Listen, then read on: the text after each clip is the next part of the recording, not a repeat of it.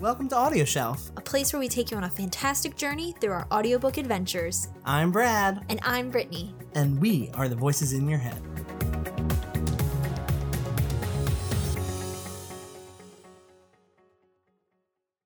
Hello! Hey! I'm Brittany. I'm Brad. And we are Audio Shelf. Before we start, make sure to click that red button down there to subscribe. Yes, and also hit that little bell so you can stay up to date whenever we release a new episode. Wow! Do we have an episode for you today? Yes! We are so excited to be talking about this topic because it's a topic that we believe in. Yes. And while we talk about this topic, we want to eat some ice cream. Yes. So the people behind Night Food actually sent us like $10 coupon thing to get some free ice cream. I'm sure a lot of you got something similar.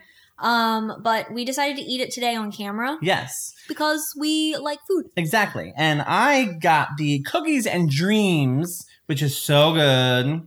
And I got the Cherry Eclipse. And so we're very excited. We swapped like half and half. So I have some Cookies and Dreams right now, and he has some Cherry Eclipse. Yes. So make sure you get some Night Food. Yes. All right. So today's topic is really, really important to us because it is all about YA authors transitioning to become adult authors. That's crazy. What are you talking about? So they established themselves as YA authors, and then for whatever reason, they decide to, I want to do an adult fiction. So some examples we have would be Leigh Bardugo. She is famous for the Grishaverse, the Shadow and Bone, all of those books. And then she comes out with The Ninth House. Which is adult. dark, Gritty, gruesome, creepy. The cover alone is enough to like send shivers down your spine. It's like a black cover with a snake all slithering through. And speaking of Slytherin, that's a tongue twister. We have J.K. Rowling, actually, who, I mean, you all probably know her because y'all decide to put the little sorting hat on and sort yourselves all the time. But her Harry Potter series and then her adult series, Casual Vacancy. Yes. And she also has a pseudonym that she writes under as well. Robert. We know you, Robert. Don't know how to pronounce the last name, but you know. Robert Galbraith. You get what you can get. Yes. Another example would be Sarah J. Maas. So she is famous for the Throne of Glass series, the Court of Thorns and Roses. And then this year she came out with Crescent City, House of Earth and Blood. Adult. Ooh, yes. Which is pretty cool. I mean, it's huge right now. But once again, transition from young adult to adult. And then we have Stephenie Meyer. Oh, girl. Who did Twilight. Hey, you're the one with the Eclipse ice cream. I chose to believe that was Total Eclipse of the Heart. Oh, okay. All right. Not Okay. Eclipse. We have Stephenie Meyer, who of course did Twilight. And then she also did The Chemist, which is an espionage suspense novel. That sounds adult. It's very adult. Okay, it's better than vampires and werewolves. Oh my. All right. And then our last example is the very amazing V.E. Schwab, who some people know as Victoria Schwab. So she has her middle grade series, and then she kind of moves into this new adult series called Vicious, and also A Darker Shade of Magic. Yeah. So there's all these fluctuations between these authors, and we want to talk about it. Yes, because we want to know why. Why does it happen? Why? We have some theories of, is it a thing of not so much aging out like you're 25 and then you're 35, but a sort of expertise where you spend 10 years in this genre, in this field, and then you just have a natural progression of your mentality after writing young adult for 10 plus years of, I want to try something different. I want to go to adult. I want to experiment what it's like to write for a different age group. And I wonder what allows them to make that decision. Is it their life experiences? Is it their maturity? Is it their willing or their kind of desire to tell this different perspective of development? Why do you choose to do this? Are they just sick of it? Are they sick of the YA world? We don't know. The fans are rabid. They are. Is it rabid or rabid? Rabid. Rabid. Like rabies. Rabies. Okay. The fans are rabid. So why? And again, why? And this isn't to say we're against it, because we're totally for it. We love that idea of authors switching it up and changing different age gaps, but we just want to know why. Mm-hmm. And we also are curious because it's an interesting switch from you build a fan base in YA. Mm-hmm. Everyone knows you as YA. Everyone knows you as the Twilight Girl or the Harry Potter woman, or I guess there's a man in there somewhere. But everyone knows you as XYZ YA fantasy writer. Mm-hmm. And then you take it to an adult fiction land and people are still going to follow you. Mm-hmm. So it's one of those things where it's like, do they find it a nicer fan base to build in YA and then transition with those people as they age up into adult? Yeah. Or just like taking the fan base with them and hoping that the fans will buy both their YA and adult. Or is it like this kind of like bait and switch kind of situation where they're like, dark. I know. And they're like, oh, I'm going to get them real good in the YA and then I'm going to switch it up and give them an adult gruesome murder book. Give them to them in the YA. Which makes me think that children and parents, if you guys are buying these books, you have got to do some research first. Find out if this is an adult book first. Mm-hmm. It's imperative. It is imperative. You don't want your kids to be learning about murders and sexual promiscuity when they're learning about little fairy creatures before. Or you can learn about both. You can learn about creatures, both. Sexual promiscuity, they go hand in hand. Mm-hmm. They are like this. Yes. And so I'm wondering, is this a blur between YA and adult? Ooh, blurring the lines. Where is the line? Where is the line? And now the next part of this I want to talk about is, who do you think is going to come out with the next adult book? Which YA author do you think is going to come out with the next adult book? Hands down, I think it's going to be Victoria Aveyard. From the Red Queen series. Yes. Okay. Yes. I just have a feeling that she skirts the line already of YA fantasy with adult, because there's that scene in, what's the second one? Throne? I read Red Queen and then Glass. We can't remember the second one because I listened to it years ago and Brad got halfway through it, I think, or didn't start. No, I listened to it. I just hated it. Oh, okay. Thanks. I liked it. But there's a very graphic scene in there of finding a baby.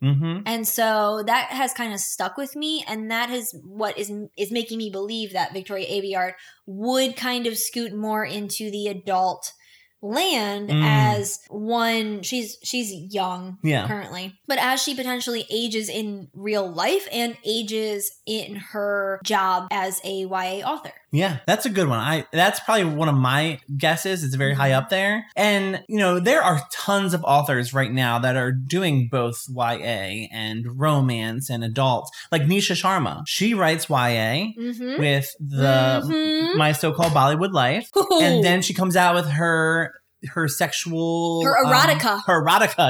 The romance novels. And they're completely adult. So there are tons of authors. But for this video, we're definitely focusing on the YA fantasy authors, because we want to know that we're seeing them create those YA or those adult fantasy novels, which there aren't many of them. Yeah. Who would you be? Who the person I would choose? Yeah. I honestly think after Suzanne Collins' prequel release of the new Hunger Games, that she's going to finally dabble in something else? She's going to dabble in some adult. Ooh. Because I think everyone's been waiting for Suzanne Collins' new book. And she already did middle grade. Then she did young adult with Hunger Games. Now I think the next one's going to be adult. What do you think it'll be about? I don't know. I mean, I hope she kind of keeps it in the realm of fantasy. Yeah. But I have no idea. That'd be really interesting. Because do we care about adults in a dystopian world? No, we don't. Adults in a dystopian world, it's like an oxymoron. They've lived their lives. We don't care about them old people. I will tell you, with The Kill Club, which I'm currently listening to, so we don't have a review out yet for it, that is adult. And it deals with adult themes. And I would not be able to handle it if it was an adult dystopian, because it's just, I'm sick of the dystopian with adults. I'm almost sick of it with young adult, but I would be real sick of it with adults because I just don't like how the world building is just all becoming the same thing. It would become a Tom Cruise movie. Yeah, basically. That's all it is. Yes, it is the same thing over and over again, no matter the title. Yeah, Mission Impossible. How about Mission Don't? Yeah. Okay. So I would really not like that book as much if it were in dystopian, but it's not. It's based in real life. It's based in something that could happen today. And I like that because in our adult world, I think as we grow up and age, we like to see things that could skirt the line between being real and fake. Yeah. And so it's interesting to see how authors deal with that. What are some authors that you do not think are going to kind of venture into that adult world? That's a good question. I have 2 authors that I think they're not finished with YA yet. Please tell me. Crystal Smith. Okay. Bloodleaf. Yes. I don't think she is done with it. She is just kind of digging in her feet into this world. Love it. She's going to be in there for a long time. Ooh. And then Bridget Kemmerer. Yeah. Because when we hear Bridget Kemmerer talk, we really don't, like, I get this sense that she has so much love and appreciation for young adult, the minds of young adults, that I don't think she has any interest in writing adult. And there's no reason why she should. Yeah. She has such a great voice in young adult that I don't think she needs to explore anymore. But if she wants to, we're here to read it. Okay? Oh my God, yes. That's a good one. Yeah. I also think... That's a good one. That's a good one. So I was going to say that I feel like Cassandra Clare might be someone who would venture into adult, but then you started talking about people who you don't think. And then I started thinking about her again. I don't think she would be someone who would want to venture out of YA. But well, she's different because she does a lot of blurring. So her characters in the series of the Mortal Instruments series and Infernal Devices. There you go. And then the Artifice whatever one, I haven't read them. But I have read Mortal Instruments and the Infernal Device. I don't even know the words. Infernal Devices. Yes. I just know Clockwork. But anyway, in that series, we got parents of the main characters in the next series. So you already have that adult, perspective. And then it's like I was looking at the timeline the other day. Her books range from like the 1800s all the way to 2015 or whatever. And so it's like you really do a huge gap. So she really does a lot of blurring. Yeah. A lot of blurring, but it's still YA. Same with the Selection series. Yes. That would be one that she does a lot of blurring because the second duology part of the series picks up with America and Max and her parents. Yeah. So they're the adults, but they're also not the main characters. Yeah. So it's like, oh my gosh, you do not want to get rid of that YA perspective. Yeah. So it's really, this is becoming something bigger. Are we doing something here? I think it is. Okay. So anyway, but if you have any other authors that you want to shout out down below to see if, they've come from YA to adult, please let us know. We want to hear. Yeah, we want to know what you think. And if you want to follow along with us on our various social medias and let us know over there, you can You can find us on Twitter at AudioshelfMe, Instagram at AudioshelfMe, and Facebook at AudioShelf. Before you end, make sure to subscribe. You get more content like this. Yeah. Which, I mean, this is really good, actually. Night food. We weren't sure about it. We weren't sure because when you took off the wrapper, it was hard. Couldn't get the paper off the wrapper. But the food is real good. It is. It is, really good. This Cookies and Dream has a little bit of cookies and cream and cookie dough. I love it. And the cherry has, bits of cherry in it, which I love a good bits of cherry. But we weren't sure how it was going to be, so we're very happy. So you should pick up some if you want. We're getting the real reaction here. Yeah. So until next time, bye. I just hit myself in the face. Ooh. This has been Audio Shelf, where we release new episodes every Monday and Wednesday. If you want to stay updated, listen to previous episodes, or suggest books and topics for us to feature, visit us at audioshelf.me. We are Brad and Brittany. Thank you for listening.